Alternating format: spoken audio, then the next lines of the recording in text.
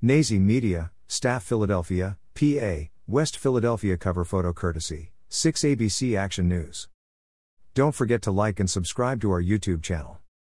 A man was reportedly stabbed at a gas station in the West Philly section of the city last night by a carjacker who had plans of taking off with his sports car. A6 ABC Action News report the stabbing reportedly happened in the parking lot of the Sunoco gas station on 52nd Street and Lancaster Avenue at around 11:30 p.m. on Friday night.